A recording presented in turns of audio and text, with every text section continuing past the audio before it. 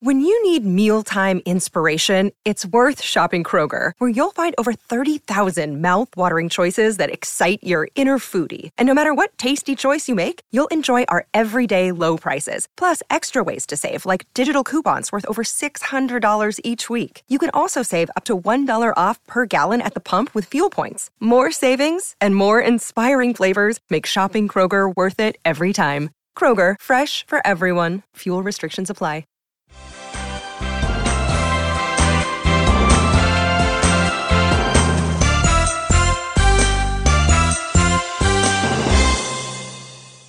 Hello and welcome to the Scoutcast. My name is Joe. My name is Seb. My name's David. Welcome everyone. Welcome back David, who we conversed with earlier today on the Captaincy video. And welcome back Seb, who finally has an internet connection, thanks to the wonderful broadband companies that can't quite get it right when people move house. Seb, what's coming up in the show? Well, we have another super exciting... No, we don't. We have a set of super unexciting fixtures. Hardly any to fill us out. But that does mean we get to take a look at each one of them in painstaking detail, which will be great fun. Of course, we'll always get to the questions as we do that. We'll look back at Game Week 28. We'll plan our transfers and captains ourselves going forward. Look at the 4 fixtures coming up for each team. And we have a differential, which I believe is my turn this time. And I'll be honest, I have no idea what I'm going to do. So in about an hour's time, I'll have thought of something. Rightio. Okay. Well, let's have a quick look at our game weeks. All a bit of a muchness. So, none of us did really badly. None of us did really exceptionally well. We all did sort of okay. But David, you did the best of okay. So you got 57. And for the benefit of those listening on the podcast, you've got Areola, Shaw, Target, Cancelo and Maguire, so a great defence. Salah, Fernandes, you captained, Bale, Bamford, Calvert-Lewin and Watkins. 57 and Dallas on the bench. But okay. I mean, given this week, it's a green arrow, I presume. Yeah, it was a nice... It was a healthy one. It wasn't a gluttonous one, which would have been nice. It was a healthy, digestible, something like 30k rank rise to 380k. So I'm just about staying in touch with my games in hand, which is my chips that I've still yet to use. So I can't be unhappy, but I can't be happy just yet. The game week, it had its ups and downs, like most game weeks do these days. The Villa game on Friday night was so frustrating as someone who owned both Target and Watkins. To see, Watkins head home a Target cross, and of course then being a touch from the defender, to then lose the assist, and then of course the goal as well. So I not only lost the point for the assist, the points of the assist, lost a point from a goal down to an assist for Watkins, and then to lose a clean sheet as well.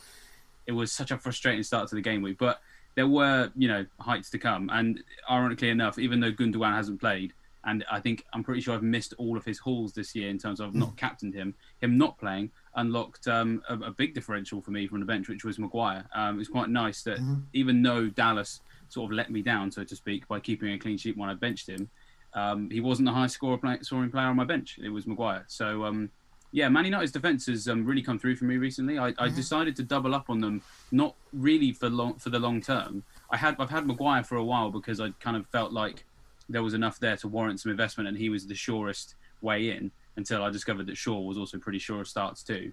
And I pulled Shaw in, I think, for one of the double game weeks where my bench boosted. And it was just a case of they were going to stick around until I wildcarded. And of course, they've come through in the clutch now. And I think it's 4 clean sheets in a row. So thank you, Ole Gunnar Solskjaer. I think it's the first time they've kept 4 in a row since 2017 or sometime when Mourinho was in charge. So I think, fair play to the guy for knowing how to shut up shop. Well, given he shuts up shop in the bigger games as well, Shaw is certainly on my radar for the wild card, and I'm sure he's going to be on many other people's, but that's for another episode, a future one. And you've got the right policy, having City players, as I have, and everyone's got like 2 or 3 City players, and that they may play, they might not play. This week it was a turn of defenders, and all the attackers that we owned, the well-owned ones, were benched. But yeah, it pays to have a really good bench there. I personally got around that by going for Ederson, but I don't think it's, I probably missed out by getting players off my bench if I'd had, say, for example, Stones, or I've got Stones, Cancelo, or more that kind of City outfield players. But yeah, here's me. I'm just behind with 50 there. Edison, there he is. Conser, John Stones was my hero of this week, 14 points. Dallas, who I actually played, and as you can see from my bench with Kufau, Mitchell, and as it transpired, Gundogan, it was Bamford. I've got a pretty weak bench, so I didn't play Dallas because I'm an amazing clairvoyant. I've just played him because he's better than Mitchell, who was injured. Son, Rafinha, Salah, who I kept and captained. I was going to get rid of him.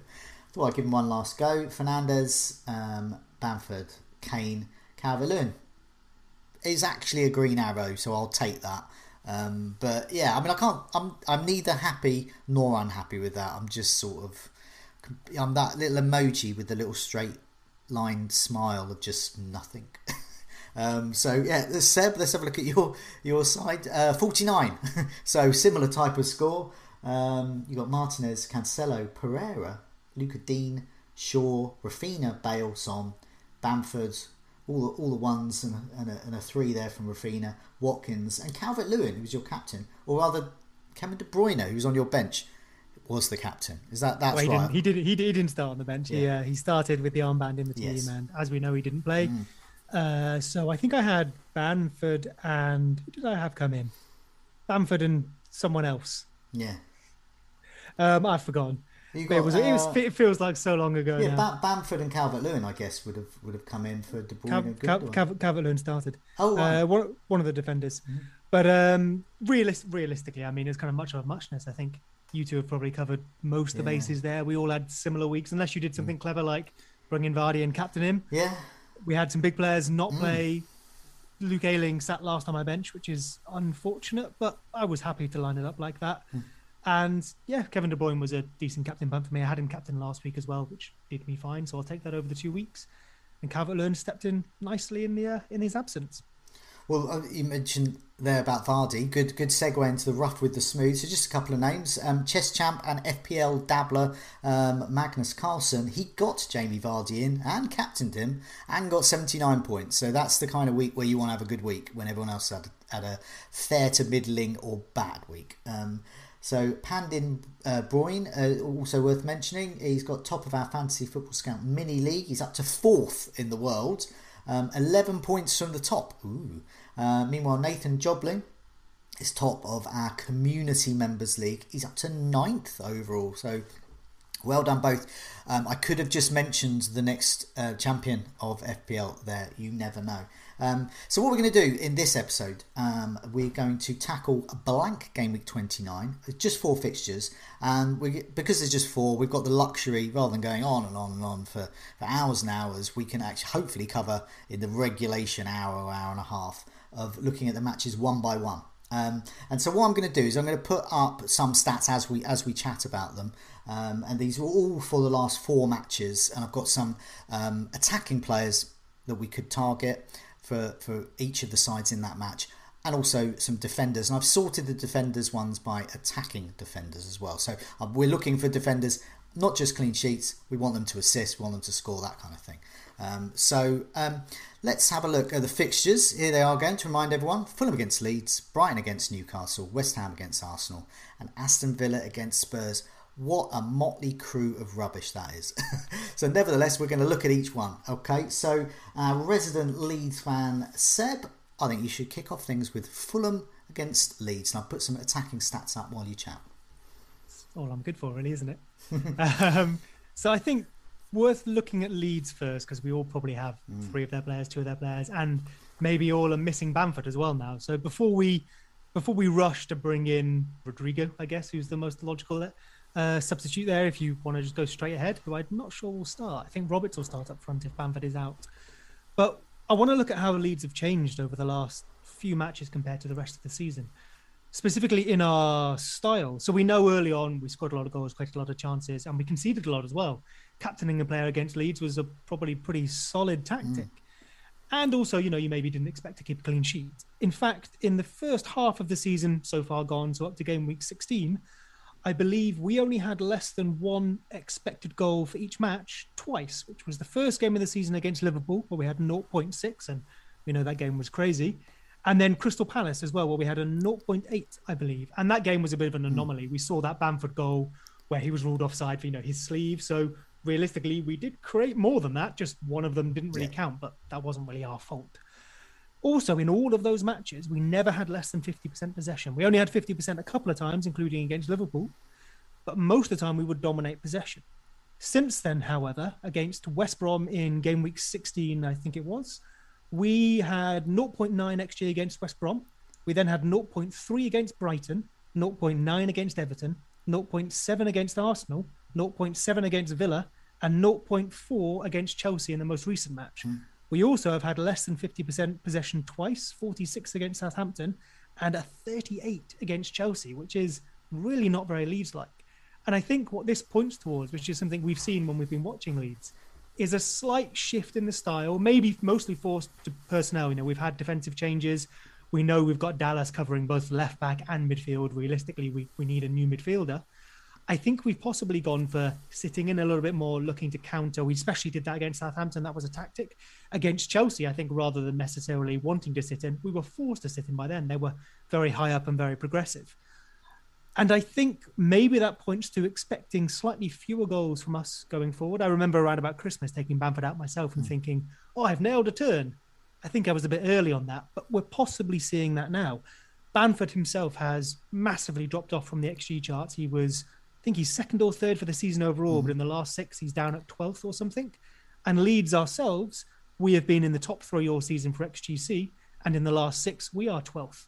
So if you're looking at Bamford, to bring this back full circle, I wonder if you do go to a Rodrigo, who I don't think will play. I think Roberts will start up front because he provides a better pressing option with Dallas and probably Click in the midfield. So maybe you don't replace Bamford. We know Fulham's defence is all right as well. Maybe even going forward, you're looking at Leeds defenders over Leeds attackers, which maybe brings us on to talking about Fulham and if they can damage us. But I've spoken for long enough, so I'll throw over to you guys. What do you reckon about Fulham against us? Well, David, you want to take this? Yeah, well, the thing with Fulham is they're very good at keeping games tight. So I think everything you mentioned there about the way that Leeds' style has kind of shifted largely in a similar direction to what Fulham have been like for some time. Obviously achieving that through different ways, but I do actually think this game is going to be not particularly free scoring. I mean, we were talking on the captaincy video this morning about everyone's looking to the Spurs game for goals. If you're looking somewhere else for a captaincy, 6 months ago, you probably would have chosen this game for goals galore because both teams were giving up chances left, right and centre, but also causing damage too. And of course, there was 7 goals between them in game week 2, I think it was. But yeah, they completely changed styles. I mean, when we look at how Fulham have defended recently, it's been really impressive. It's something that we've been tracking for some time, and it's a bit annoying because they've just come off the back of a game against Man City where they did sort of capitulate in a way that was very unlike them of late. So it means that if we do look at the last 6 for XGC, for example, then they're not basically not as good as they were before. But I mean, that tends to happen when people have just played Man City. So in the last 6, their XGC is 6.68, which is the 8th best in the league. When you look at it over the 5 matches before the one they've just played, then they are the 6th best because, it's no offence to Leeds to suggest that Man City will usually post higher XG scores than Leeds can. So, I mean, to be honest, so I've got Areola, for example, and I bought him 2 or 3 weeks ago with this fixture in mind, thinking that at the time, Leeds will have loads of shots against him and that will give him the opportunity to get loads of saves. But now I'm kind of looking at Areola and thinking he could just be a 6-pointer, which is great. In a game week like this, I'm happy to rely on that, especially when a lot of people are going to have Martinez, who, there's a lot of upside to him. Having someone who I feel like can largely match him is quite nice. In terms of, I wouldn't necessarily sign a Fulham defender for this, but if people are on free hits and you've got cheap sort of spots available, then someone like Areola or Tosin or Anderson are not the worst to consider, especially when you think about Leeds' they have a lot of problems defending from set pieces, for example. So I think there's Fulham defenders worth looking at here as well. In terms of Fulham's own attack, though, I mean, do I really trust Fulham that much to believe that they can break down the Leeds defence that is tightening up? Not particularly, because Fulham, especially at home, they just don't score goals at all. I'm pretty sure that they're bottom of the league for goals scored at home this year with just 8 in 15 matches. So and the thing is, the way that the Fulham are positioned right now, I think they take a 0-0 here because they just keep chipping away at that total, whilst Newcastle and sort of Brighton kind of slip a little bit closer. And if they can just keep that ship steady, especially after the 3-0 against Man City, I don't think they'll be unhappy with that. So bringing that back round to what I said at the top, I wouldn't be shocked if this was a 0-0 or a 1-0 to someone or a 1-1. To me, it's just a really uninspiring match, unfortunately. And I think it's worth noting as well. It's not just on Leeds. Opponents are. I hate saying that they've worked us out, but there is something to be said for studying a team and actually playing a team and experiencing it. People have played us now; they know what's coming. And look, we still do have half a championship squad. Bielsa's style is brilliant, but it does rely on, like any style, it relies on good individuals. If some of our individuals are being outmatched now, I think you're maybe seeing teams being able to put up a better defence and a better attack against us. So I think it comes into as much Fulham as Leeds. And like you say, if they're happy to sit back, try and absorb, or not really give us the space to work, I think we found it harder to create space ourselves. Both our midfield isn't quite clicking how it used to. No pun intended there with click. But with, Dallas, Roberts in there, we're really, really missing that probably someone who can progress it from one box to the other, really do the work there. Dallas is kind of having to pick that up. And we know he's a winger, come fullback, come centre-back, come striker, whatever he is, but he isn't really a central midfielder. We're also looking for Raphinha an awful lot to solve our problems. I think, Joe, you've got some stats up there. Yes. We see him top of the XGI. Yeah, expected goal involvement, last four. Absolutely. This is just purely Leeds and Fulham, absolutely top. Raphinha. Expected to be involved in 2. He's had a big chance, scored a goal, created 11 chances, and that realistic is what you're going to be expecting there. You want him to be the assist guy, really, because that's what his stats suggest. But 7 shots in the box, 4 of them on target. Yeah, I mean, Raphinha's just, hands down the top asset amongst Leeds attackers to target. And when we looked at this recently, I think Bamford was up there with him, wasn't he? But maybe Bamford has dropped off. When you watch us play, Raphinha really is kind of both the end guy we're looking for, but we often look for him in the build-up as well. When you have a player that's so much better than the rest of your players, I think you maybe can fall into that trap of hoping he'll do it all for you. And I think we're really seeing that with Leeds. And someone like Fulham, like you mentioned, David, who are they're quite patient in the way they play. They're not going to really throw players at us like other teams would, take us on one-on-one, and which is how to beat us. What is this thing about Leeds and London? Because I think it was Tony, who's a Leeds fan, who I know on Twitter, was saying that they haven't won in London since December 2017. Yeah, so that means they played the likes of Leyton Orient and Brentford. Oh, don't even. I remember going to not London, but Cardiff. Cardiff was a horrible one for us too. So what is it about London? Why can't they win in London? Because that's mad, isn't it? Realistically, I don't have a proper answer for you. I mean, what is it about London, right? There isn't a Tall tangible buildings. thing we can grip to. Exactly, we can't grip to something and go. The culture, maybe. Leeds don't like that. Yeah, not nearly enough Yorkshire puddings for our Brazilian winger and a guy who spent some time in the MLS and our Spanish centre-back. But realistically, I mean, there is nothing tangible we can hold on to there with it being London. There were some good clubs in London. I honestly don't know. Is it one of those things that is only true because it continues to be true? Or is it now in our heads? Do the players know when we go to London it's not good and therefore we don't play well? If it is in their heads and it's in Bielsa's head as well, then that is an issue because they're going down there thinking, oh, God, it's London. 0-0, let's go for it.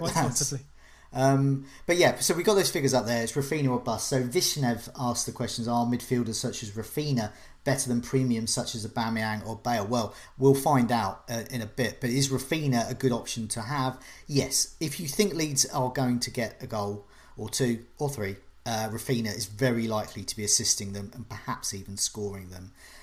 If you don't own Bamford, I wouldn't personally get him in. Let's have a look at defenders though. I mean, but in terms of Fulham attackers, Maja is better than Bamford as an option according to the expected goal involvement.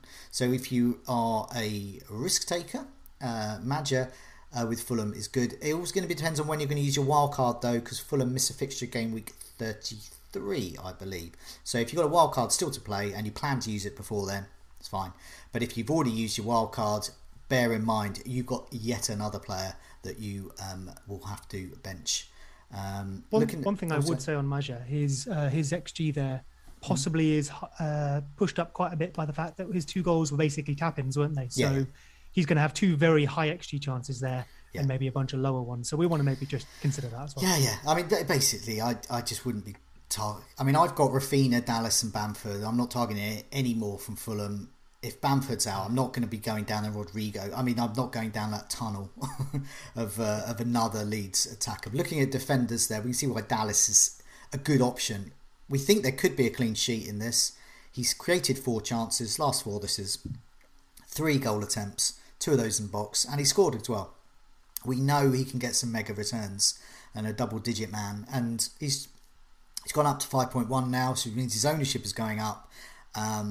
He's well worth owning, and definitely worth getting in if you want a free hit. But if not, if you're just looking for a defender, you can get FPL returns at both ends of the pitch. I think Dallas is the man. I mean, he's so well owned. That's the thing. Is like I think sometimes when you get these blank game weeks, the decisions you have to make sometimes. You almost have to cover yourself. And, Dallas is in 23% of teams worldwide, which means he's probably in considerably more of a percentage of that from, the likes of us, the type of people that are, paying attention every week and, thinking about this probably more than we should. Dallas is easily one of those. Bamford obviously is in 49% of teams, so you could possibly argue the same case for him. But as you mentioned, as we all seem to be in agreement on, the chance of a clean sheet for Leeds here seems possibly more likely than that. Massive Bamford, all of course, is injured as well. But if someone doesn't have Dallas right now, I think he's got to be someone you have to be covering off, because if he does get one of those big hauls, which he's definitely capable of, it's going to seriously burn you if you don't have him. Just on Bamford, a couple of questions on his injury. As far as I know, just a dead leg or similar. It's an impact thing. We don't know if he's fit yet. We've got Bielsa's press conference tomorrow, which is Wednesday, I believe. So listening for that, I'm sure Scout will update you on it. At the moment, if he's fit, he'll definitely play. Right. We just don't know if he is fit. If he's not fit, I would expect it to be Roberts, because Rodrigo isn't 100% fit.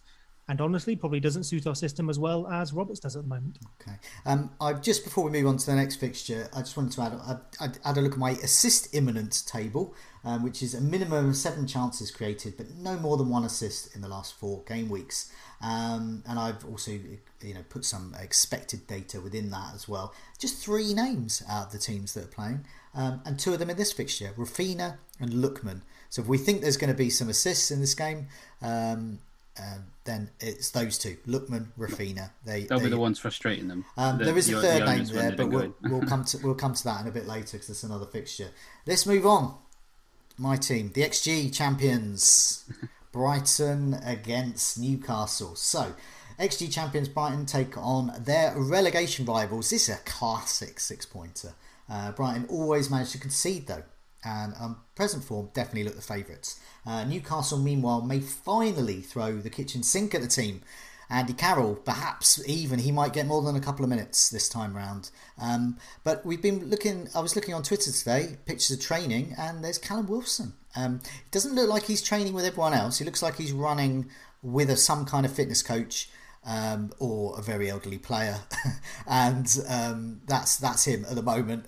So he's also talking about that he's got a game in mind. He's targeting his return. I can't believe it's this one, because he doesn't look like he's playing with the others. But keep an eye on training pictures. I mean, if he's not even doing any contact training yet, then it's clearly after the international break, I'd imagine. But a fit Callum Wilson against XG champions Brighton, you can't stop conceding. I'm interested.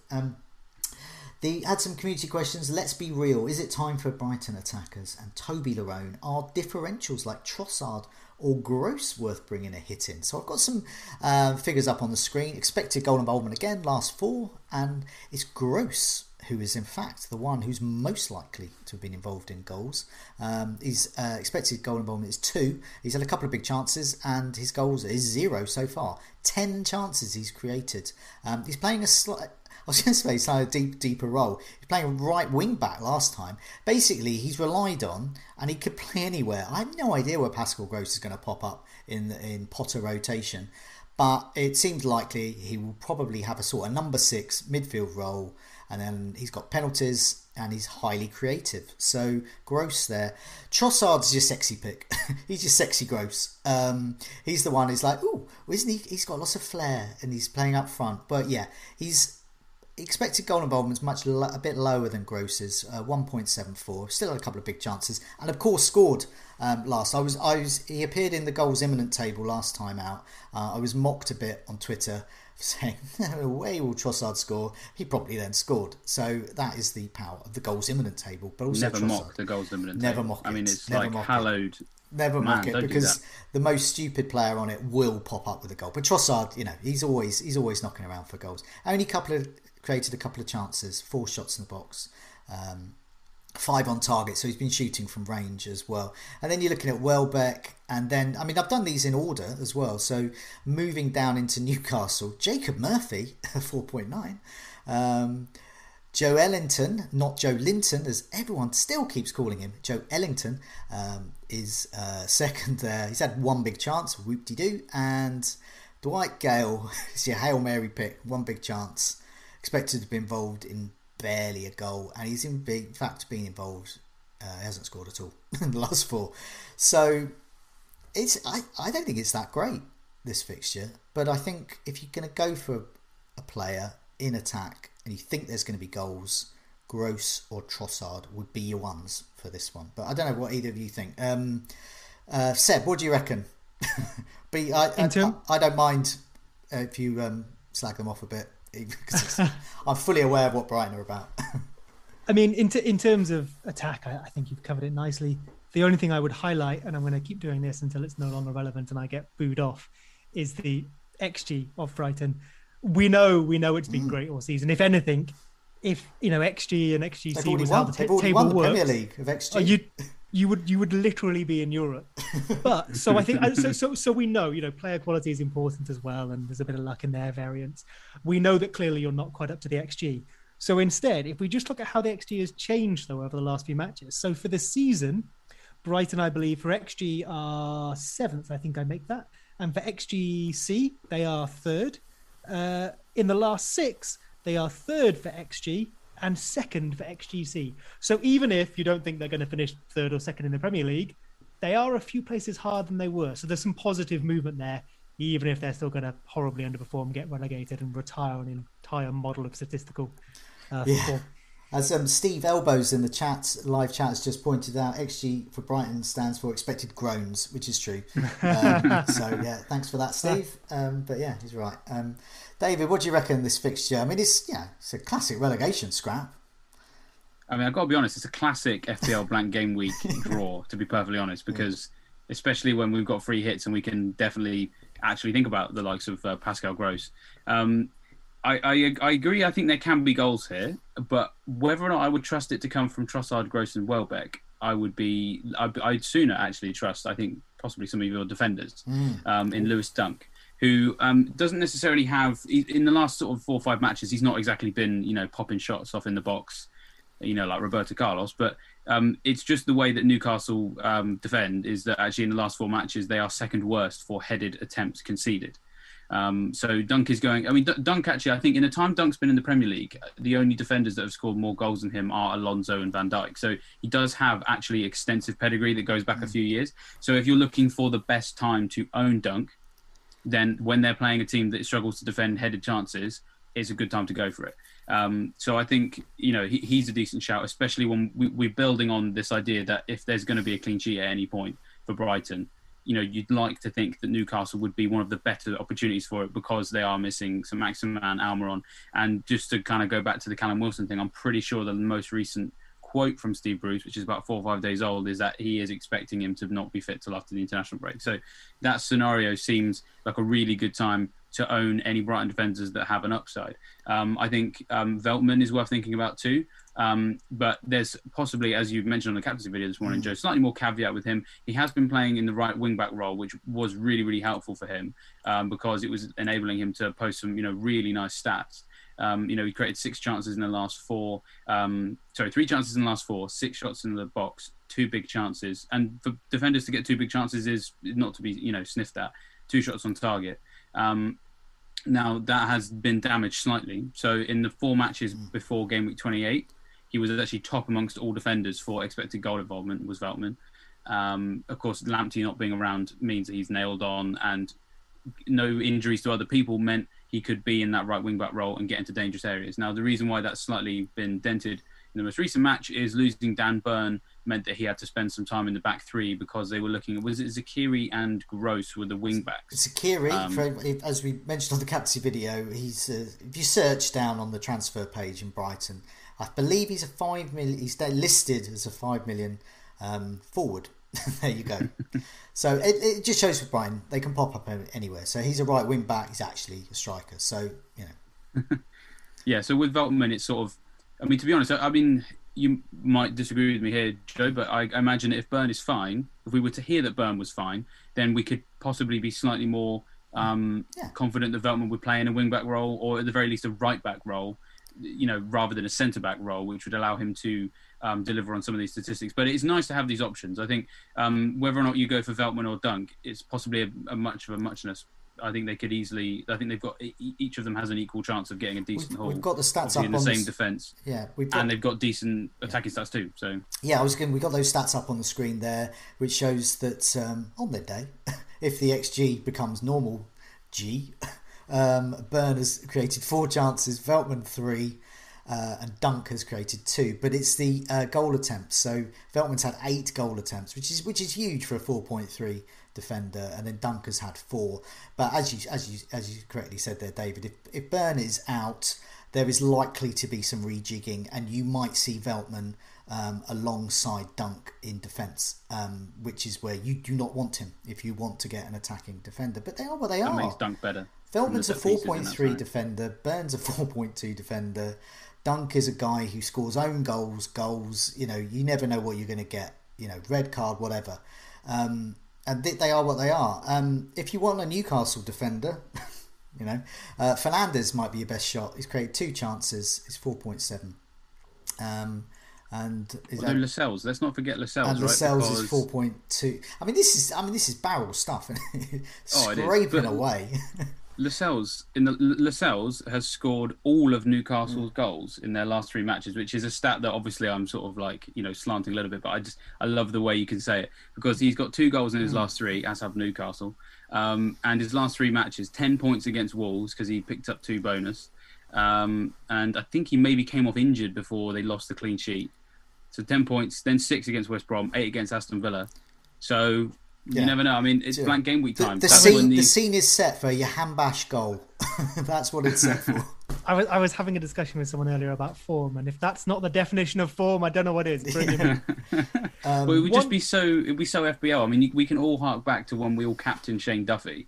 And actually, ironically enough, it was Callum Wilson's Bournemouth that absolutely destroyed the Brighton defence when we were all invested in them. So you never know. I mean, honestly, like a Brighton 0, Newcastle 1 with the Lascelles goal in the last 10 minutes would just be so FPL this season. So, you know, one thing I do want to highlight on Brighton, maybe this is more for people who aren't free hitting, is they do have a fixture in 33, and it's Sheffield United away. Yes. So if you maybe need to lose a Ricardo Pereira, or you need to bring in a defender here or there, who are happy to bench for 3 ugly-looking matches in Man United, Everton and Chelsea in between, a Veltman, a Dunk if you've got the cash, maybe he is a decent option. Play them now, play them again in 33, and you've got a bench fodder. That's a great point. I think he's a free hit pick, Veltman or Dunk. They are also great options if you've already used your wild card, because you know you've got a good fixture in 33 when other players miss out. Just want to mention Harry in the live chat. He said, I picked Ben White a couple of weeks ago. It looks like the worst Brighton defender I could possibly have gone for. In terms of attacking threat, yes, it is. Just before we move on to arguably a better fixture for FPL assets, my goals imminent table once again has 3 names on it, just 3 names for game week 29. 2 are in another fixture, and just 1 from this fixture, and it's Joe Ellington. He's had 10 goal attempts, 1 big chance missed, 9 shots inside the box, 5 on target, and he'll start. So if you want a Hail Mary punt, Joe Ellington. And bear in mind, last week someone took the mickey out of me for putting Trossard on the goals imminent table. I didn't put him there, the stats put him there. and Joe Ellington's on there as well. So if he should score, don't mock me. Just hail the goals evident table. Let's move on to some better fixtures. West Ham Arsenal. This is more like it, isn't it? I like this. David, come on, introduce this one. I've got the stats up on the screen, so we'll come to them. And got some proper players here, haven't we?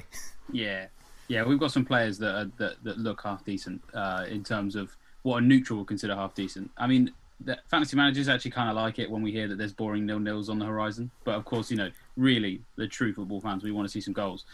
West Ham v Arsenal looks like where we could maybe get that. Obviously, fresh from a North London derby victory, Arsenal we should be feeling confident going into another London derby. But of course, West Ham are chasing down the Champions League and the Europa League at the moment, and will have Jesse Lingard back, who clearly makes a big difference to their attack, bearing in mind how much they clearly missed him against Man United. So, there's lots to unpack here. I'm going to start with Jesse Lingard, I think, because he has just out of nowhere become the kind of guy that is troubling enough of the stats tables that he was my favourite alternative captain when we did the captaincy video earlier on today. I've always been a big fan of players who can get lots of shots on target. And that's something that he's clearly very good at, because in the last 4 matches, no Premier League player has even the same number of shots on target as Jesse Lingard. And of course, no one has more than him with 8. So he's had 1 more than Kane. Now, obviously, it's only 1 more than Kane. So I'm not saying he's astronomically better than Kane, but either way, he's keeping that sort of company. And the chances that he's getting are decent too. So if you saw all players in the Premier League by those who are actually playing this week, Jesse Lingard is joint second for big chances over the last 4 with a total of 3. He's had 9 shots in the box, which is, again, joint best of all players who are playing in game week 29. So the form that he's carrying into this fixture is very strong. Of course, he is converting that too. I think he's only had 1 game that he's played in where he hasn't got something. And he's got a lot to prove as well. So, and he likes playing against Arsenal. It's a team that he has enjoyed playing against, even as a Man United player. And then for me, I think what makes it more exciting that he's playing Arsenal, they're not exactly an awful defence, and the right hand side of their defence is not by any stretch one of the worst right hand sides in the league, but it is their worst flank if we look at the last 4 matches that they've played. In the last 4 matches, they've conceded 6 down their own left flank, have Arsenal, which makes quite a lot of sense, it being their best flank because of Kieran Tierney, who we would agree is their best defender. They've conceded 7 chances through the middle, but 10 down the right. As I said, it's roughly mid-table, but effectively, you've got West Ham's most effective flank, their left, which is where Lingard has been playing, going up against Arsenal's weakest flank. To me, suggests there's quite a lot of potential here for Lingard to do quite a fair bit of damage. So he's a player that I'm really excited about. But of course, he's not the only one. There's a lot of players coming into this game with some really nice expected goals history over the last few weeks. I think you're quite a big fan of Aubameyang, aren't you, Joe? For this particular game. Yeah, I am actually. It was noticed he was pictured in training as well this week, so back in the fold, turned up on time, which is nice for him. And expected goal involvement for this fixture, Antonio was expected involved in 3. He's had 3 big chances, a couple of goals. Shots inside the box 5, 4 of that, most of those on target, 4 on target. Aubameyang though, just behind him, expected goal involvement of 3, 4 goals though, so double the amount of goals. 9 shots inside the box, 4 on target. I think my thing with Aubameyang and why I might get him in is if Saka is available. But if Saka isn't available, there is the option of Lacazette going up front and then Aubameyang playing out wide. And that could happen anyway. Or indeed he could be benched because they've got Europa League. So it is a risk going for Aubameyang. But if I see him starting, and whether I get him in or I don't get him in, I'm just going to think, could be some goals in that game. But as you said, it's Lingard, isn't it? For me, Lingard's I don't know how this has happened, but Jesse Lingard's my top target this week. He's finally fulfilled his potential. 3 big chances. But as you mentioned there, the shots inside the box, 9. This is Jesse Lingard. And I was saying to you, David, it's like that Alan Partridge pitch for a TV programme of youth hustling with Chris Eubank. I'm dead ending with Jesse Lingard, so I'm going to wildcard in a couple of weeks. I'm quite happy to get Jesse Lingard in as my powerhouse for a couple of games, and maybe he'll last me for the duration. If you're in for a Hail Mary punt, attacking wise, Pepe at Arsenal and Lacazette if you think he's going to start, and Jared Bowen is the also ran, I think, for this one as well.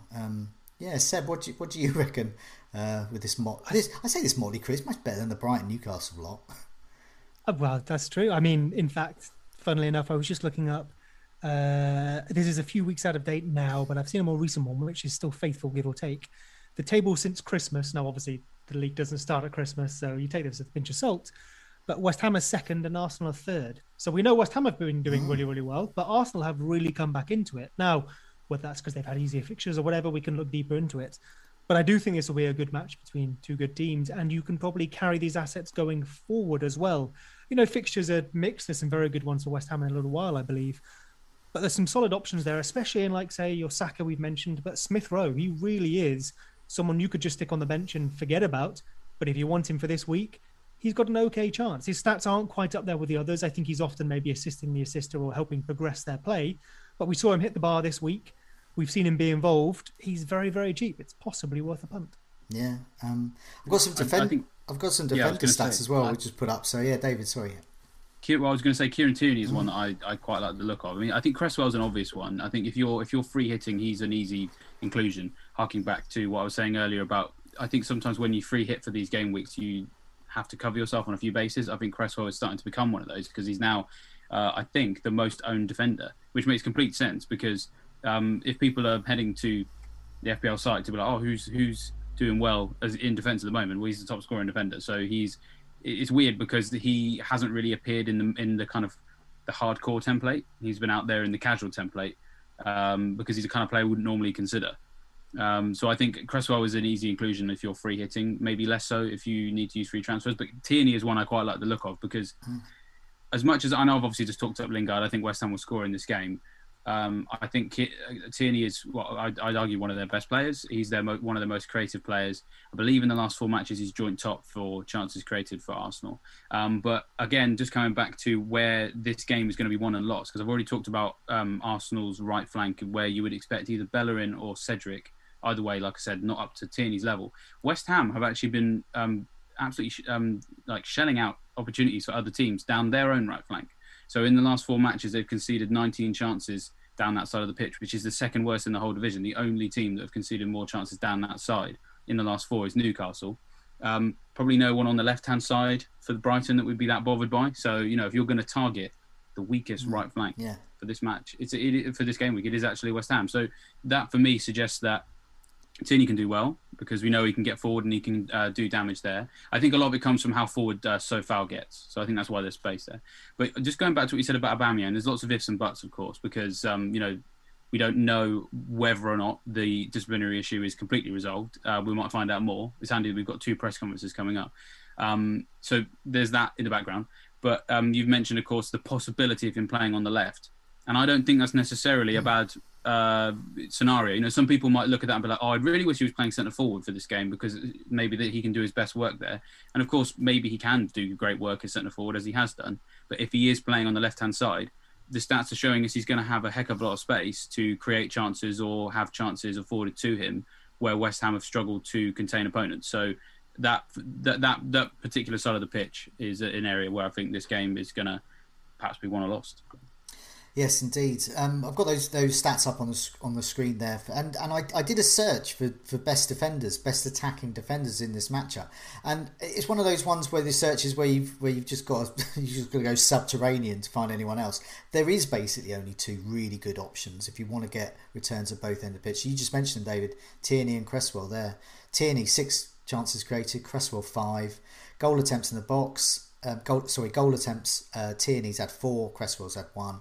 But it's this thing with Cresswell as well, the corners, and also looked at his crossing stats. He's huge, man. I think it's 24 crosses in the last 4 matches. So, I mean,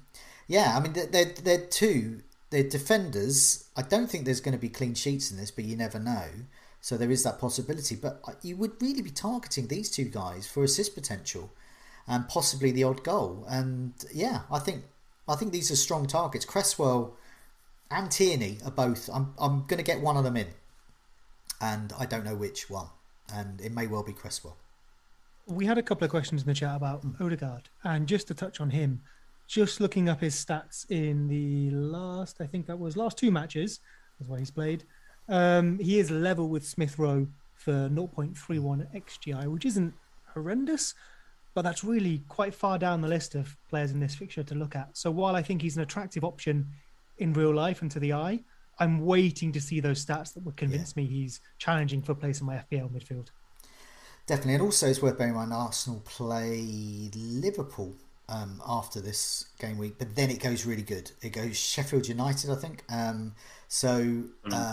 They're one for you've got to weigh out when you're wildcarding, if you've already used your wildcard, if you're free hit chipping. So there are strategic merits to Arsenal, or perhaps avoiding them. But yeah, definitely Tierney and Cresswell here. Just note a couple of community questions on we had an Arsenal West Ham. FPL Notebook asked West Ham one of the most informed teams, which you both talked about, but have one of the tougher fixtures against Arsenal. Maybe is it worth investing in Cresswell? Well, hopefully we've answered that. Yes. Or even Jesse Lingard, yes. I'm almost offended they've used the word even. I can't even believe he's back.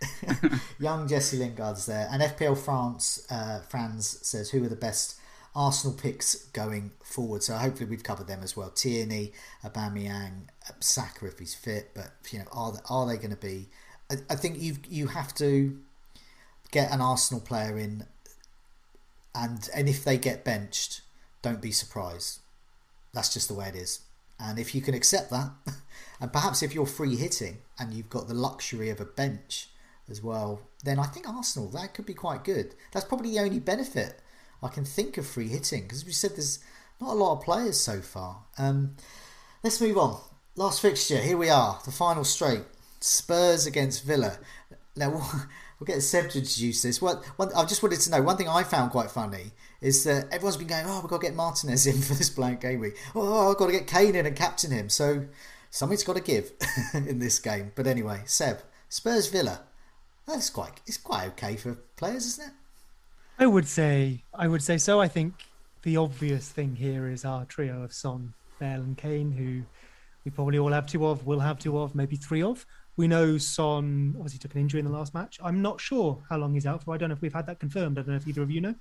There has been some update in the media that is reportable, because Football.London are happy to put it out, and that the injury is apparently not as bad as first feared. There's a possibility that he could be fit for the Newcastle game after the international break, but the report also indicated that he could even play against Aston Villa, which is obviously a bit of a disparity, because there's a 3-week gap between those two fixtures. So what is the extent? Maybe they don't know yet. The interesting factor on this is that if he plays against Villa, then it's a lot harder for Spurs to stop him playing for South Korea in the international break. Now, it would not really be in anyone's best interests in this country for him to do that, in terms of, I don't really know what the travel scenario is, but either way, clubs don't normally like their players going out on international break, and when there's a pandemic on, a global one, I don't know if Spurs really want him involved in the international break. So that's not to say that they wouldn't play him against Villa, but if they don't play him against Villa, it's a lot easier to say to South Korea, look, he's not fit enough. So that dynamic is kind of tickling away in the background, and we'll probably get more information on it either on, I think we'll have one tomorrow. We'll have a press conference on Wednesday for the Europa League game, and we'll have a post-match after the Europa League, which will be pre-match for the weekend. So, sorry, yes. That was supposed to be a quick update, but it's a little bit complicated. So, yeah, I hope that helps. that was brilliant. Thank you so much. So I guess really we're probably planning without Son, maybe hoping. Most people probably hold him. So I'd say just you hold that transfer until we know a bit more. At this stage, as much as I'm someone who loves to build team value, at this stage, and with so many expensive players maybe underperforming, I don't think we need to worry about any price drops just now, in lieu of getting information anyway. So then the question for me becomes, okay, Son to Bale is an easy move if you don't already have that. And if you don't have Kane, you probably look to bring Kane in. And we know over the last 4 matches, giant surprise, Kane is there with 3.75 XGI, just behind Iheanacho, naturally, of course, who's on 3.87.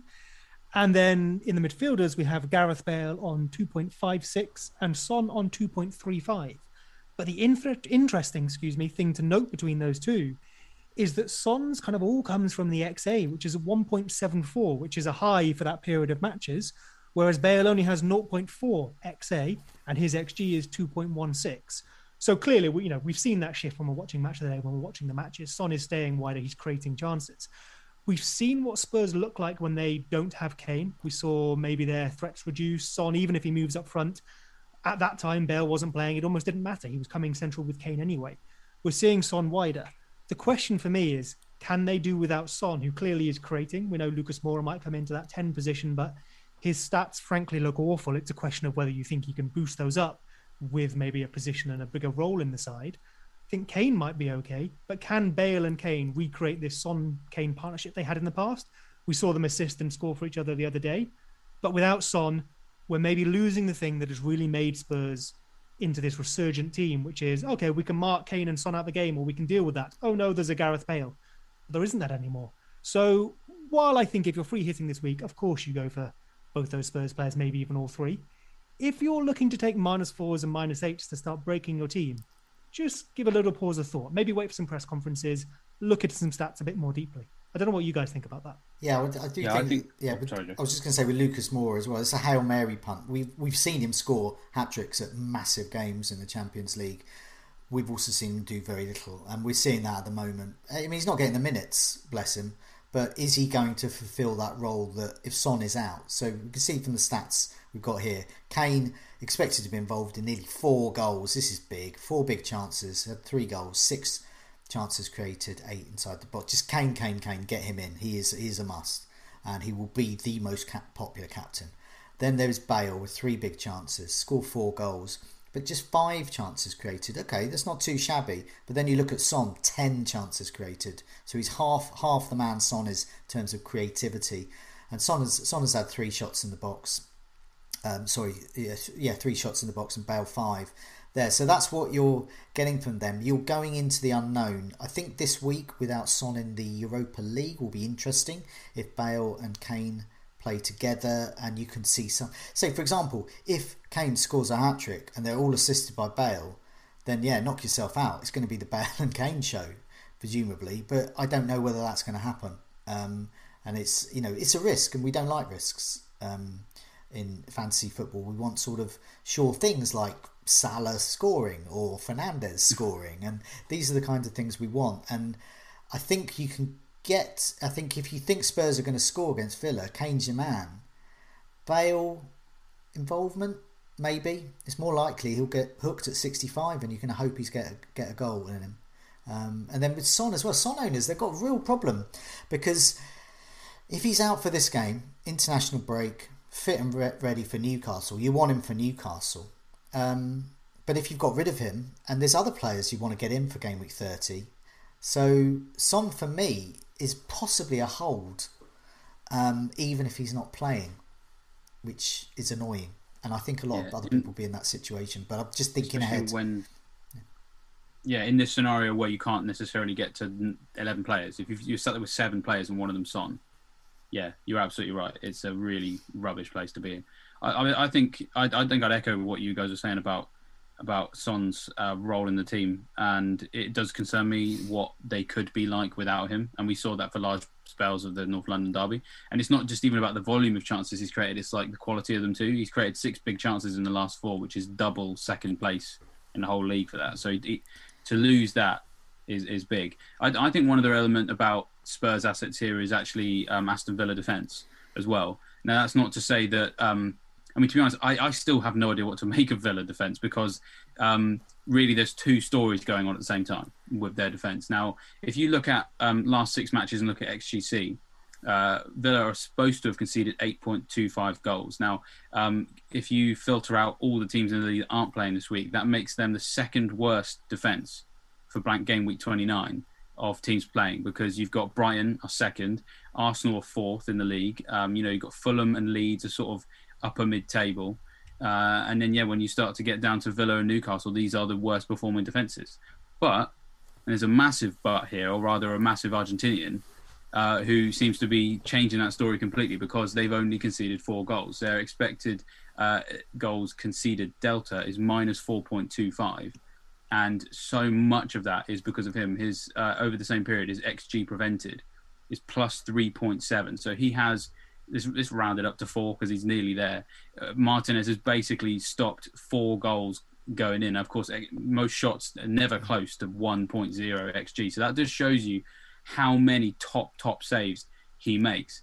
So I'm actually going to plug this back into Seb's point about, with the uncertainty about Son, taking hits to set yourself up with the Spurs triple up in attack, it could backfire. It could backfire massively because of Martinez.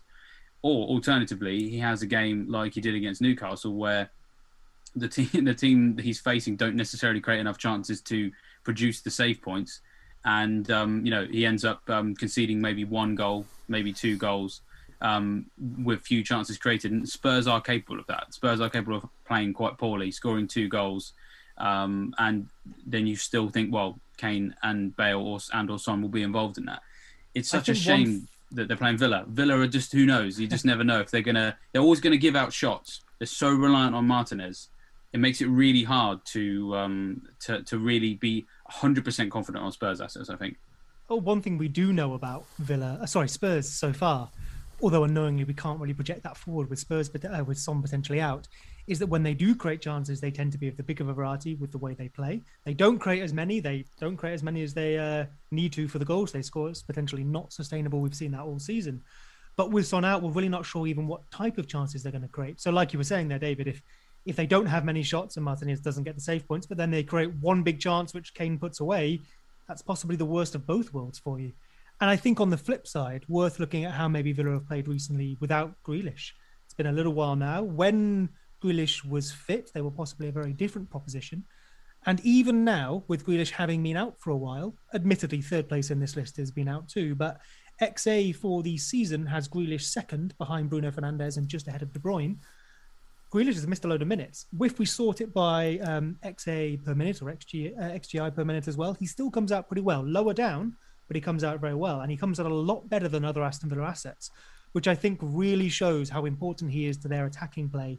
Maybe not just even their attacking play. You hear the whole defending from the front, holding onto the ball, being dangerous with the ball, thus forcing teams back, which could suit Spurs or not, depending on how they play. But we're seeing Ollie Watkins.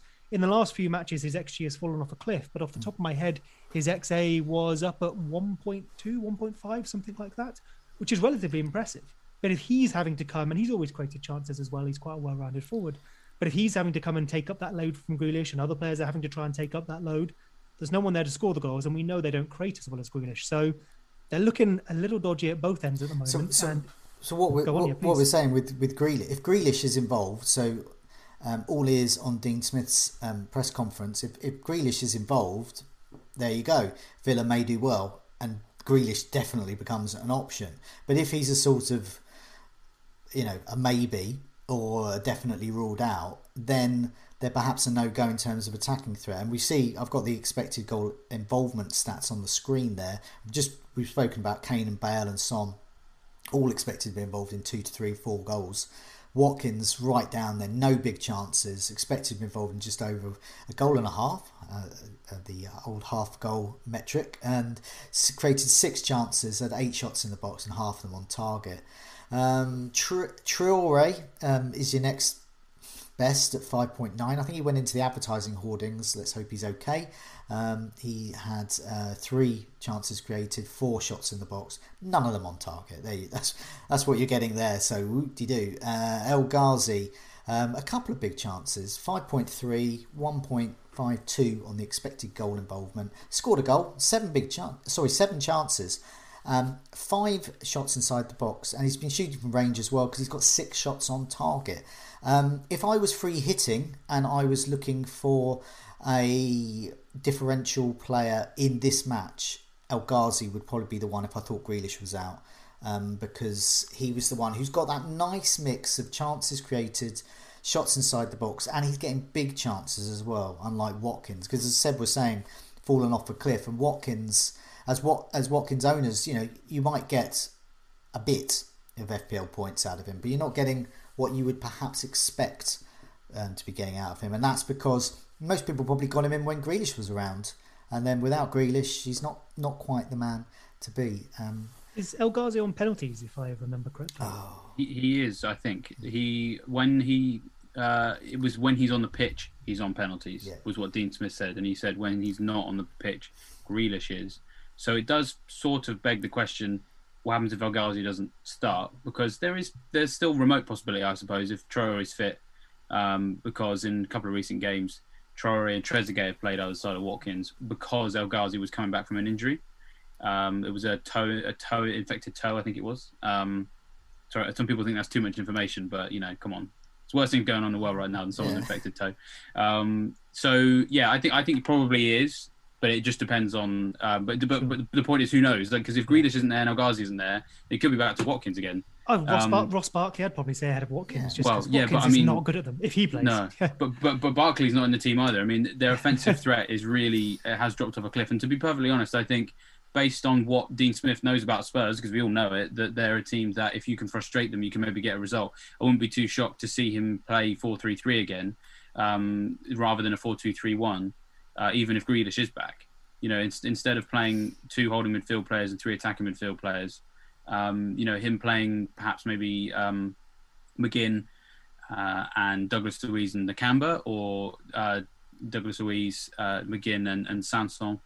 I wouldn't be surprised to see them play a midfield 3 here and try and win this game in midfield rather than expose themselves to potential counter-attack, knowing what Spurs can do on the counter-attack. It's annoying because, as you said, Joe, we're probably not really that excited about Villa attack, but most of us are sat here with Watkins. What can we do when you think about free transfers of Precious? Most of us are just probably going to have to go into this week with him anyway and hope for the best. The Grealish news is big because I think the one thing we've just not quite touched on here is Spurs defenders. I think if Grealish is ruled out definitely, and you've got the space to make that move, or you're on a free hit, then I think Lloris possibly a good shout.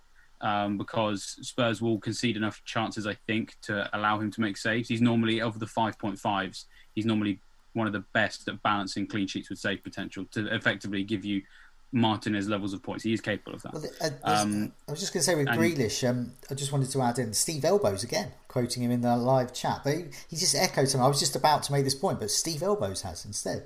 He says the problem with Grealish is from a fancy points perspective, people have been getting frustrated with him. And I'm exactly that kind of person. Even when I owned him, even when Grealish was fit, I wanted to get rid of him because he was really annoying. Because no matter how wonderful he looks and how short his socks are, he's rubbish. It's an FPL asset. Well, he certainly was for me. And I've completely sidestepped all his earlier hauls. And so even with Grealish, I'm just not keen on Villa at all. But yeah, sorry. Yeah, well, no, I think it's a good point to make because I think it just strengthens the idea that Spurs defenders are just worth thinking about. Lloris is an obvious one because he's a goalkeeper, and you wouldn't have to worry about rotation. I think one of the reasons they often aren't on the radar is because Mourinho rotates them so much, and could argue maybe that's why they don't keep as many clean sheets as they could or should. But for this game week, I think we could be relatively confident that Aurier would play because Doherty just hasn't done that well, and we know Aurier's fit. The Europa League will help us there. And of course, looking at defenders for this game in their last 4, Aurier is top for those for both teams. Five chances created, 4 goal attempts. 4 shots as well. So a lot of upside with him. If you're worried about his place, then Davinson Sanchez, I think, has started each of the last 7, which is, as I said, gone completely under the radar, perhaps because they're not keeping the clean sheets. But if you're looking for the nailed-on starter who isn't the goalkeeper, at the moment, that appears to be Sanchez. At the moment, definitely. I mean, just with the stats we got up on the screen, this is all defenders in this match. Just to underline Doherty's created 3 chances, goal attempts 0, so shots inside the box 0, goals 0, corners 0. It's just 0-0-0, and that's not what you're after. It was Ben Crabtree, who's won FPL. He was blessed. It was his differential pick last week was Doherty, rolling back the years, but it's clear that Aurier and Reguilon is there. I put him in. He's just created 1 chance, but he's had 5 goal attempts. So, these are good options here. In terms of chance creation, target, and El Mohammadi, who hasn't been great. I mean, that's your best options. And obviously Concerts offers goal threat. And, he could have had some mega hauls recently, but hasn't. But yeah, it's probably, for me, it's what you've got with Villa. If you've already got them, just play them. And if you haven't got I think that's the thing though, isn't it? We've all been planning with, we want to keep players like Watkins for this week in mind. And now that it's here, it doesn't seem that exciting. We've lost a few key assets. And maybe it comes down to whether you're free hitting or whether you're not, or whether you're wildcarding in a couple of weeks as to what you do here. As someone who has a free hit, no wildcard and free transfers, I'm tempted to ride it, which would maybe put me on the side of just, okay, I get, an average or a low score, fine, but no one's going to outscore me massively.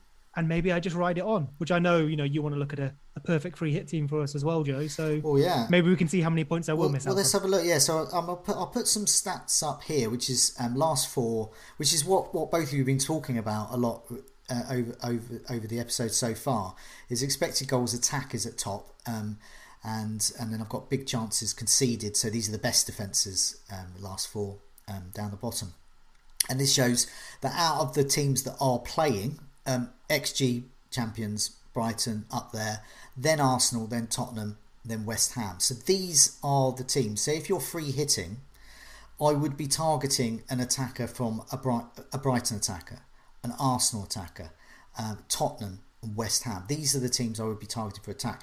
When it comes to defence, amongst the ones that are playing in game week 29, it's Brighton, West Ham and Tottenham. So once again, I would be looking at West Ham, Tottenham and Brighton. And West Ham, even though they play Arsenal, who are high up in terms of scoring, what I like about West Ham is that they've got options like Dawson, who's got a goal in him, like Cresswell, who's got an assist in him. These are options that you can play and you think, well, I'm actually getting them for attacking returns, and the clean sheet would be a bonus. So, with that in mind, we have been asked by, it was Hot Dogs for Tea, that says, what would your free hit starting 11 be? So both of you have your free hit. I don't know whether you're going to play it or not. Probably not after the discussion so far. But I've used my free hit already. I actually got a dividend from it in the previous blank game week, because my team was that bad before that. So if I was free hitting, I would have in goal Sanchez or Lloris. I would have one of Dunk or Reguilon. So I would have Sanchez or Lloris, Dunk or Reguilon. So I'd have a Spurs and a Brighton defender somewhere, and it all depends on budget. I would then have Dallas because I'm looking at points at both ends of the pitch. I would have Cresswell for the assist potential. I would have a 3-5-2, and I would go for one of Trossard and Gross. So this is a free hit. So that's why I would take a punt on one of Trossard and Gross. I would get Aubameyang in, because if I'm free hitting, I've presumably got a bench. So if Aubameyang is not playing, I can get someone in. Bale, Rafinha and Lingard. Jesse Lingard would be my vice captain. And up front, I would have just Kane and Maja, because I, once again, would be going for a bit of a punt here. And I think if Fulham can score, it's likely to come from him. So it would be a mixture of the swords and shields I would go for. And if I was free hitting, because the beauty of the free hit is, the team I've read out there, no human being on this planet, or indeed any planet, would ever go, oh, I can't wait to field that 11. That's just the most teapots 11 you could possibly get. But for this rubbish blank game week 29, it's quite good. And then the best thing about it is you can just wave them all goodbye, and in game week 30, all your wonderful players from City and Chelsea, etc., all come back in, and there you go. But yeah, I don't know about either of you two, whether you've had a chance to get a free hit in mind, David. Yeah, you no, please, no, after you, David, please. Oh, we're both going. Please after you. Well, I was just going to talk about we've done a poll on site at the moment about how many people don't have their free hit, which I think is an important part of this discussion, because I haven't looked at a free hit squad yet, because I largely agree with the consensus that this game week sucks. So I don't really want to spend it on this game week, and I generally don't use my free hit in this game week every season, because we get one of these every year, don't we? Where the FA Cup quarterfinals matches with the Premier League schedule, so we get maybe somewhere between 4 and 6 fixtures. I don't like to use a free hit in a week where the player pool for maximum success is quite small, because then it means that it's harder for you to create a stretch gap between what you can achieve and what everyone else is on. There's a higher ceiling for that when the semi-finals clash with the Premier League, or of course this year we get the EFL Cup final as well. So we've got a couple of other game weeks in the future for me to use my free hit on. I think the ceiling for that week is higher, but I think this year more than ever, this game week, just because of the way the season has panned out, there is more potential for you to make bigger gains with the free hit than there would in this week in any other season. Simply because a load of people, I don't want to say wasted because I didn't use it, so I don't want to be that offensive about it, but a lot of people used it in blank game week 18, some to good effect. I did. I got 25 points, 30 points more than I would have got. But well, there we go. So, well, that's because it was so some bad people, anyway. some people had some success, but a lot of people didn't. So they're very much left themselves exposed to the few people that have their free hit left. And the poll we did on site was, are you playing the free hit this week? And the results that we had so far were really interesting because we had 4 options, which were, yes, I'm playing my free hit. No, because I don't have it anymore. No, because I want to hold it. Or I haven't decided yet. I'm going to wait to see on injuries, Son, Bamford, etc. And no, I don't have it anymore. 62.87% of people in that poll can't use their free hit in this game week.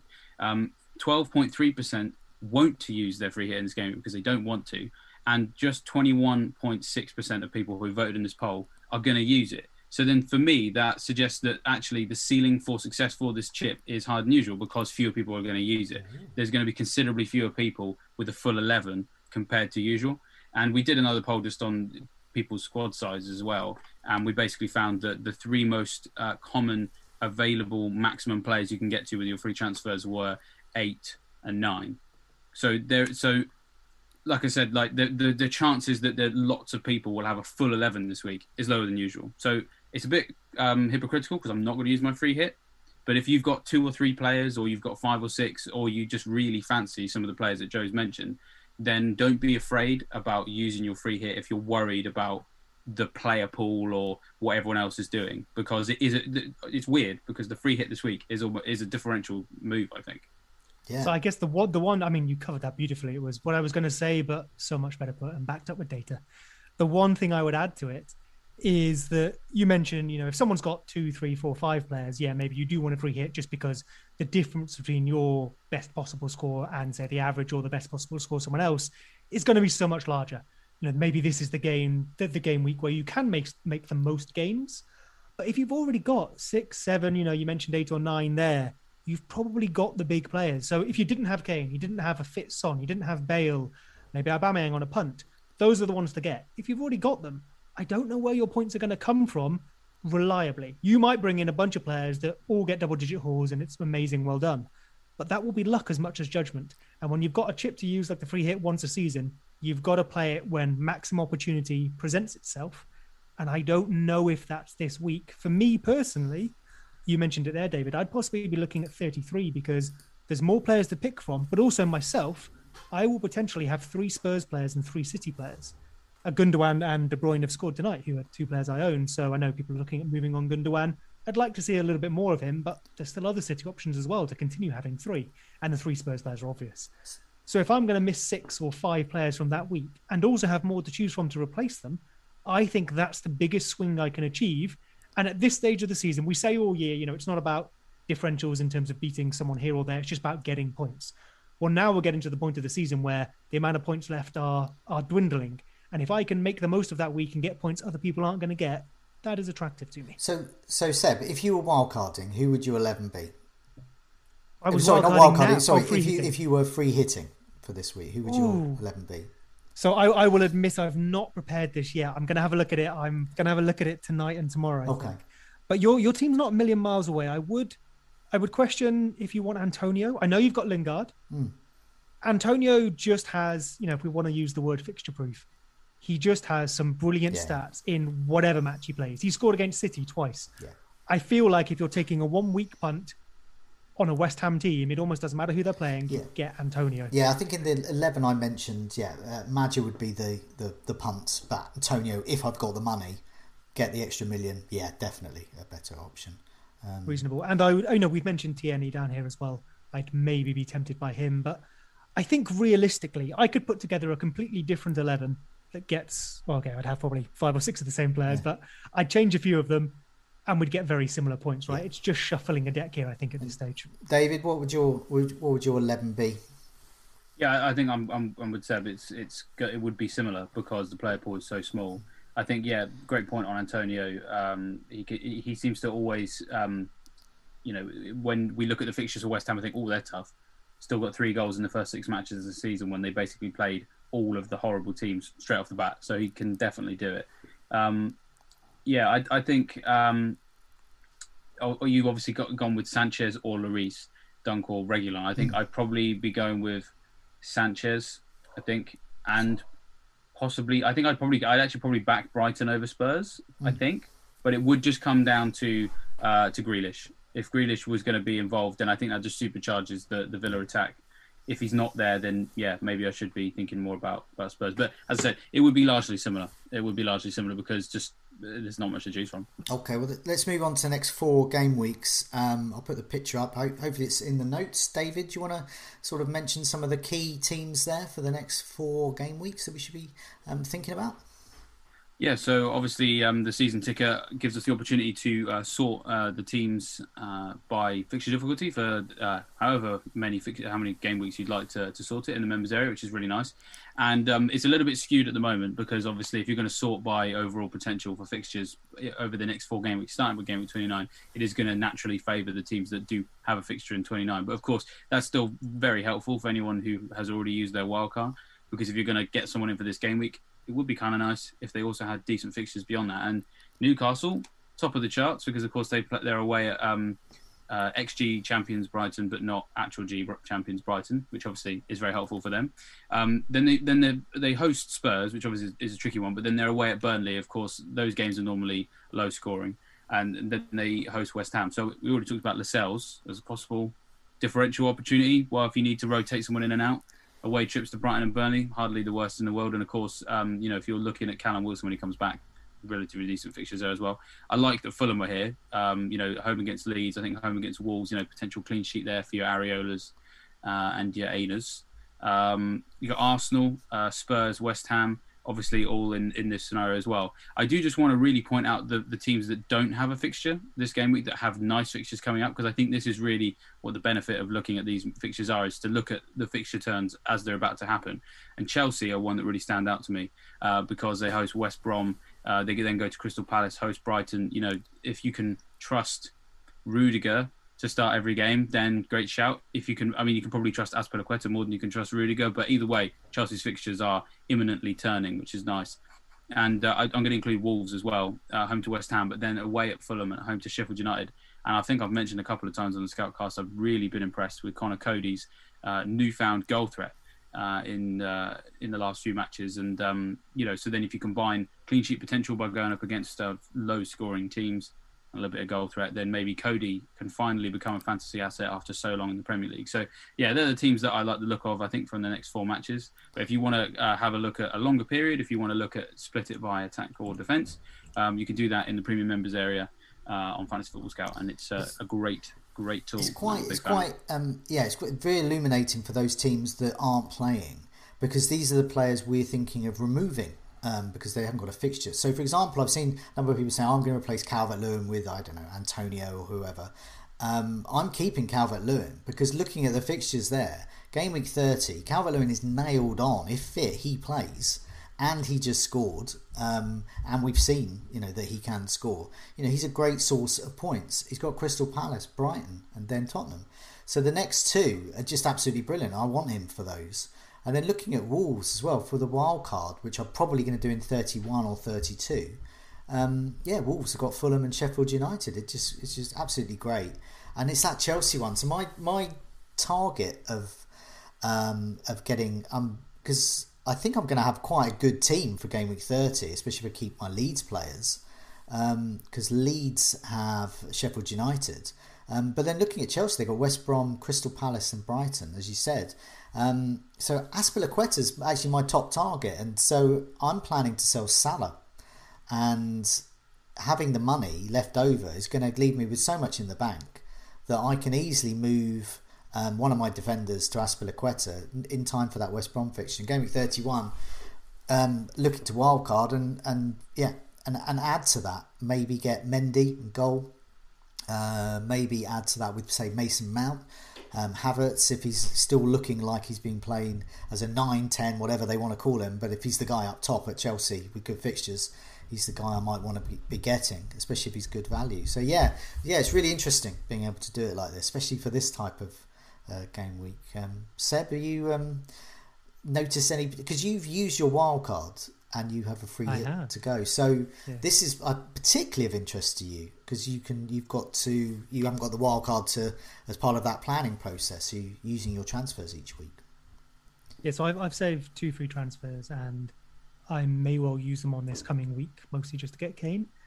But It's tempting to try and save them, build towards as well. I've been trying to style the team a bit to work it out.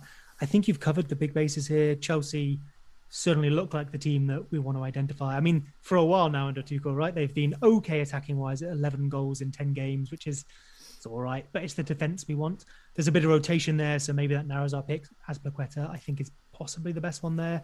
Rudiger cheaper. We saw him. We thought he was nailed, then we saw him get a rest.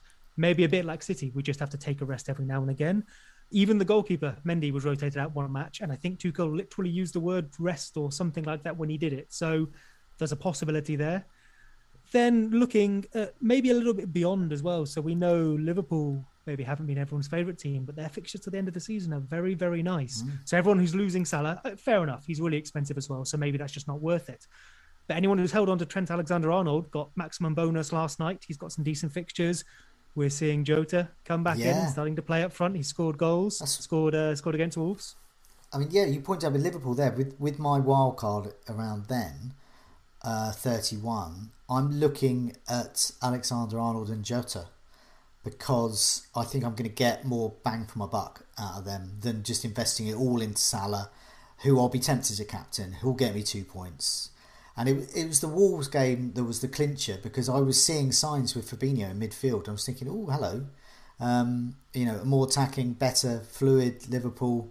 Salah, Wolves defence, the underlying stats were awful. And what transpired, it wasn't a great showing from Salah again. So, yeah, you mentioned it, Seb, there. Those are the two players. I guess they're players you're targeting as well if you don't have them already. Well, I know we're looking just at the next four here, but with the blank, as David put so well, like it kind of skews it a bit. So, sure, we'll cover this again in a couple of weeks, so I won't go into too much detail. But there is another little turn. You're wildcarding, you say 31. Leeds have some bad fixtures, then some very good ones. Leicester don't play, have some dodgy fixtures, then some very good ones. West Ham, again, the same.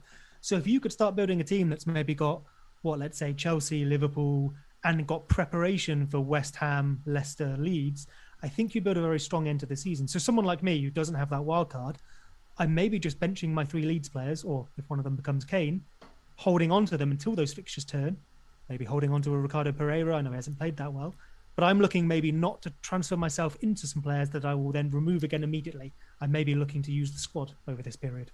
Okay, let's look at a differential, based on these 4 fixtures. So Cancelo, Gundogan, Antonio, Bale. We've had a number of successes. FPL champion Ben picked Doherty last time out, so literally no pressure. Seb, you return to pick our differential. Who is it? I am so glad there's no pressure because I think the blank game week is throwing a bit of spanner in the works here. At first, I felt compelled to pick a player who played in the blank game week because I've only got 4 fixtures. I don't want to burn one of them. That just seems silly. But as we've gone through tonight, all of the players that play in the blank are highly owned. There isn't really anyone that massively jumps out to me that's under 5% that I think will outperform someone who has 3 matches, for example. So the little shortlist I drew up was Arsenal ? It's kind of Smith Rowe, Odegaard are the ones under, Lacazette under 5%. They don't really interest me. So looking maybe at West Ham, who play in the blank. You mentioned Craig Dawson earlier yourself, Joe. But I think he will be outperformed by the Chelsea defence. So then it's about, and they don't play this week, but the 3 next matches are very, very nice. So it's about maybe targeting the defender. Do we punt on Alonso? Well, he's only played 1 in the last 4, I think. Maybe that means he will play. Maybe it doesn't. I don't know if I can rely on him. Rudiger's the nice cheap option there. And then if we look beyond Chelsea, we mentioned Jota at Liverpool. That attracts me. And then I should have sooner said beyond Chelsea, because go back to Chelsea, Havertz as well. You mentioned him maybe playing that false 9 role. Although we've seen him do the bits for Leverkusen off the right in the 10 role at false 9, whatever. He's an actual 9. He said he was not even a false 9. He said he's a real 9. So he's kind of even gone one step further. So even if he ends up playing, in the sort of 2 roles behind a striker with Timo Werner up front, we know Timo Werner likes to come left. We know Havertz, some of his best attributes are the off-the-ball movement and arriving to finish things. So even if he doesn't actually start in that 9, although it sounds like he might, it's attractive. So I'm kind of torn between Chelsea attack and Chelsea defence. Do I go real safe in Rudiger or do I take a punt on Havertz? And I think, given the fact that there's a fixture swing, the fact that Havertz has roughly 1 XG over the last 2 matches, really should have scored against Leeds. And we're probably all going to have some Leeds defenders. Maybe Azpilicueta is the best pick. If you're really looking for a differential, go for Havertz. Maybe you wait a week. But I think he possibly outscores, someone who's got a fixture this week. If you want a bit safer, go for the defence. And that just highlights the awfulness of Game Week 29. To pick a differential, you're not even getting one that plays in Game Week 29, and you just go straight for Game Week 30. I think that's certainly what I've got in the back of my mind. I'm thinking about Game Week 30 because Game Week 29, I just all I want, like with Game Week 28, I just want to get through it. And then I want to get to these better picks like Leicester and Chelsea and, proper players, not like Veltman or something like that.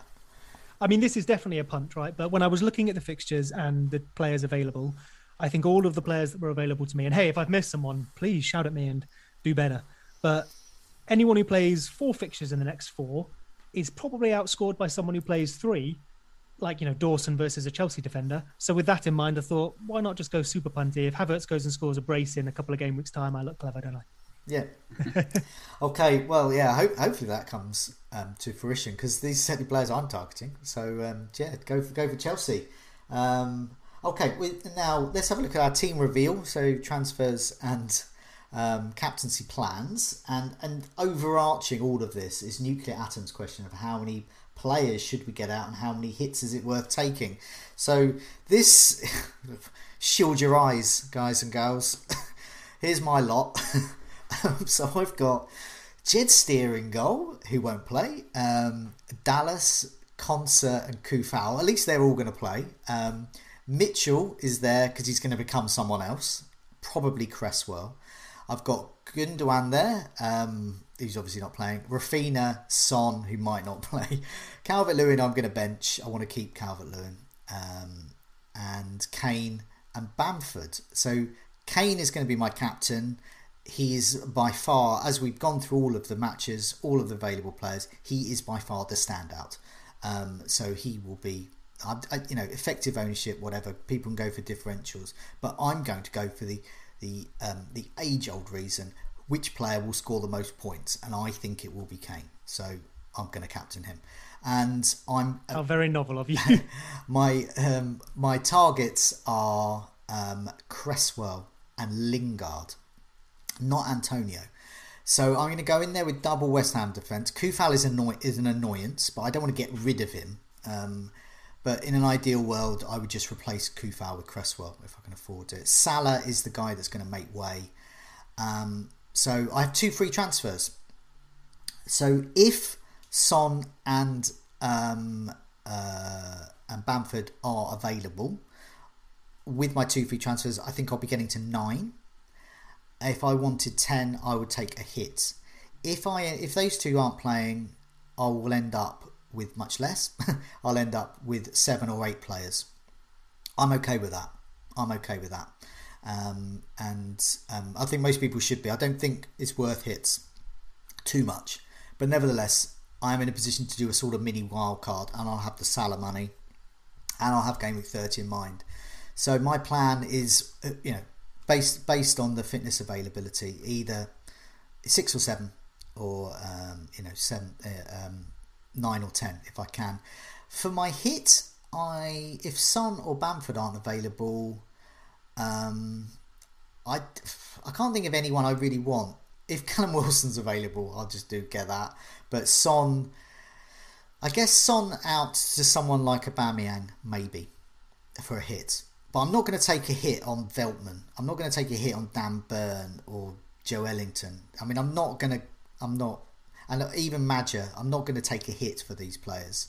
But I would for someone like Aubameyang, because you're talking about floors and ceilings. But that's me. I just want to get through it. And hopefully my mixture of swords and shields will get me through it and get me into Game Week 30, when hopefully I can do a bit better. Seb, let's move on to your side. You got it's much better than mine. You've got Martinez, Ayling, Bale, Son, Rafinha, Watkins and Bamford, and you've got 2 free transfers. Is that right? And a free hit potentially. Yeah, indeed. So how many is that could you get with your 2 free transfers? 7 if everyone is fit. So obviously the 2 free transfers will take me up. But realistically, I'm probably, Son and Bamford, I'm probably going to have to lose one of them. So I probably won't have everyone fit. I'm happy just to take this one on the chin. I will probably use the thing I don't have is Kane, right? So I'm probably going to use my 2 free transfers to get Kane. I sacrifice probably Ricardo Pereira, looking at how my team would play out in the future. I do like Leicester. I'd like them back. But in the next few fixtures, the rest of the team plays. Maybe Luke Ayling goes on the bench. So I would probably bring in Kane for either DCL or Bamford. That's going to depend on fitness. And I know you mentioned you want to keep DCL. I agree with you. If Bamford is fit, I probably would have to lose DCL, though. If not, it's the other way around. And then I just move a defender down to what I can afford. That might end up being a Veltman. Maybe I'll get a bit lucky and be able to get a West Ham defender. And then, look back at it again next week, take my 25 points and move on. So, similar sort of numbers there we're talking. Quite happy to go into this with 7 or so players, 7 or 8, 6, whatever. I don't think there's anyone, maybe Aubameyang, but he doesn't excite me that much. There's no one there that scares me. Yeah, Bale, Aubameyang, this Lingard, Cresswell. It's that Arsenal-West Ham game I'm looking at. And because the players have Arsenal and West Ham, they've got reasonable fixtures afterwards. So I'm looking at game week 30 as well. I don't mind getting them in, but If there were no injuries, I may have gone Antonio originally, and I may have been happy with having Bale and Son versus other people's Kane. But if Son is now out, if Bamford is out, I think that probably just pushed me towards Kane. If Bamford's out, then I've got a decision, which is basically Cresswell or Antonio. And whilst Cresswell is much more boring, the fact is he's still getting loads more points. Because he's got that range of points that he can get, and he is their most creative player. I kept mentioning Cresswell last season, and I was laughed at in the chat as well about him being boring. But the thing is, he's the top scoring defender in the game.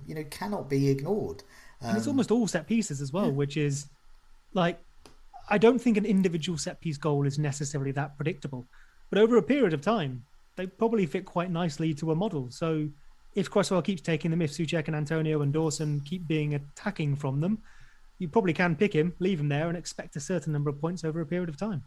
There was a couple of comments in the live chat saying that have I got my wild card left? Yes, I do. So that's why I'm quite happy to dead ending with Jesse Lingard, or dead ending with Callum Wilson or whoever. I want to see that on Instagram TV. I want to see that next season. Yeah, that'll be me and Jesse there. And so moving on to your side, David. So you're one of those people. I can't remember what the word is for them. But I don't think we're allowed to say it. We're not allowed to say that. I know what the word is. I'll tell you afterwards. So on your bench is Targett, Watkins, and Bamford and Areola. And elsewhere you've got Bale, Dallas. I'm trying to search for players that are playing. So he's only done this to make this difficult for you. I'm just trying to wind you up. Bale, Dallas, and Anguissa, those 4. So you've got 7, and you've got 2 free transfers. I've got 2 free transfers. So so if I take 10. I'm looking at doing a -4 to get me 10 players.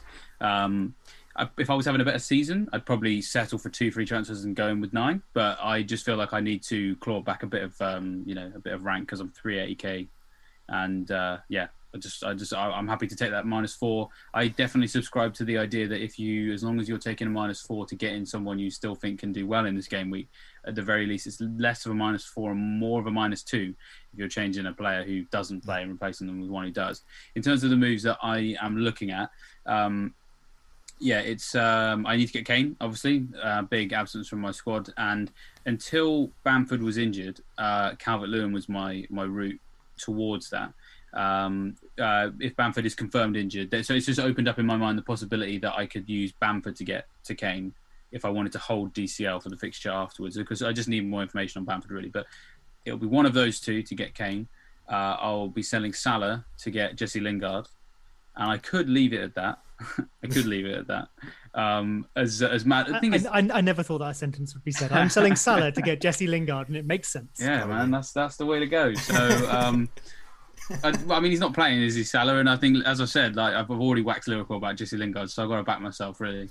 He's probably been my vice captain, to be honest. The reason that the captaincy's on Bale is just to remind me that when I get Kane, he'll be the captain. So and then the only move that I'm thinking about is Cancelo to Veltman. So if you're thinking about unlikely transfers for a season, then there's my other one. So we'll see. I'm not completely decided, because there's 2 ways of looking at it. Either I use my 2 free transfers to get Veltman and Lingard in for Cancelo and Salah, and I take a -4 to get Kane, or I do those other moves and I'm taking a -4 to get a Brighton defender, and then we really are through the looking glass. So they're the moves I'm thinking about. I can't really see myself shifting from that too much.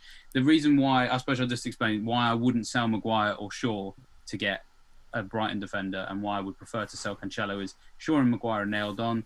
Cancelo isn't. And of course, if you compare game week 30 fixtures, Man City are away at Leicester in a game I can't confirm Cancelo will or will not play, whereas Shaw and Maguire surely will both start, and they play Brighton in game week 30. So I'm keeping my options open in terms of when I play my wild card.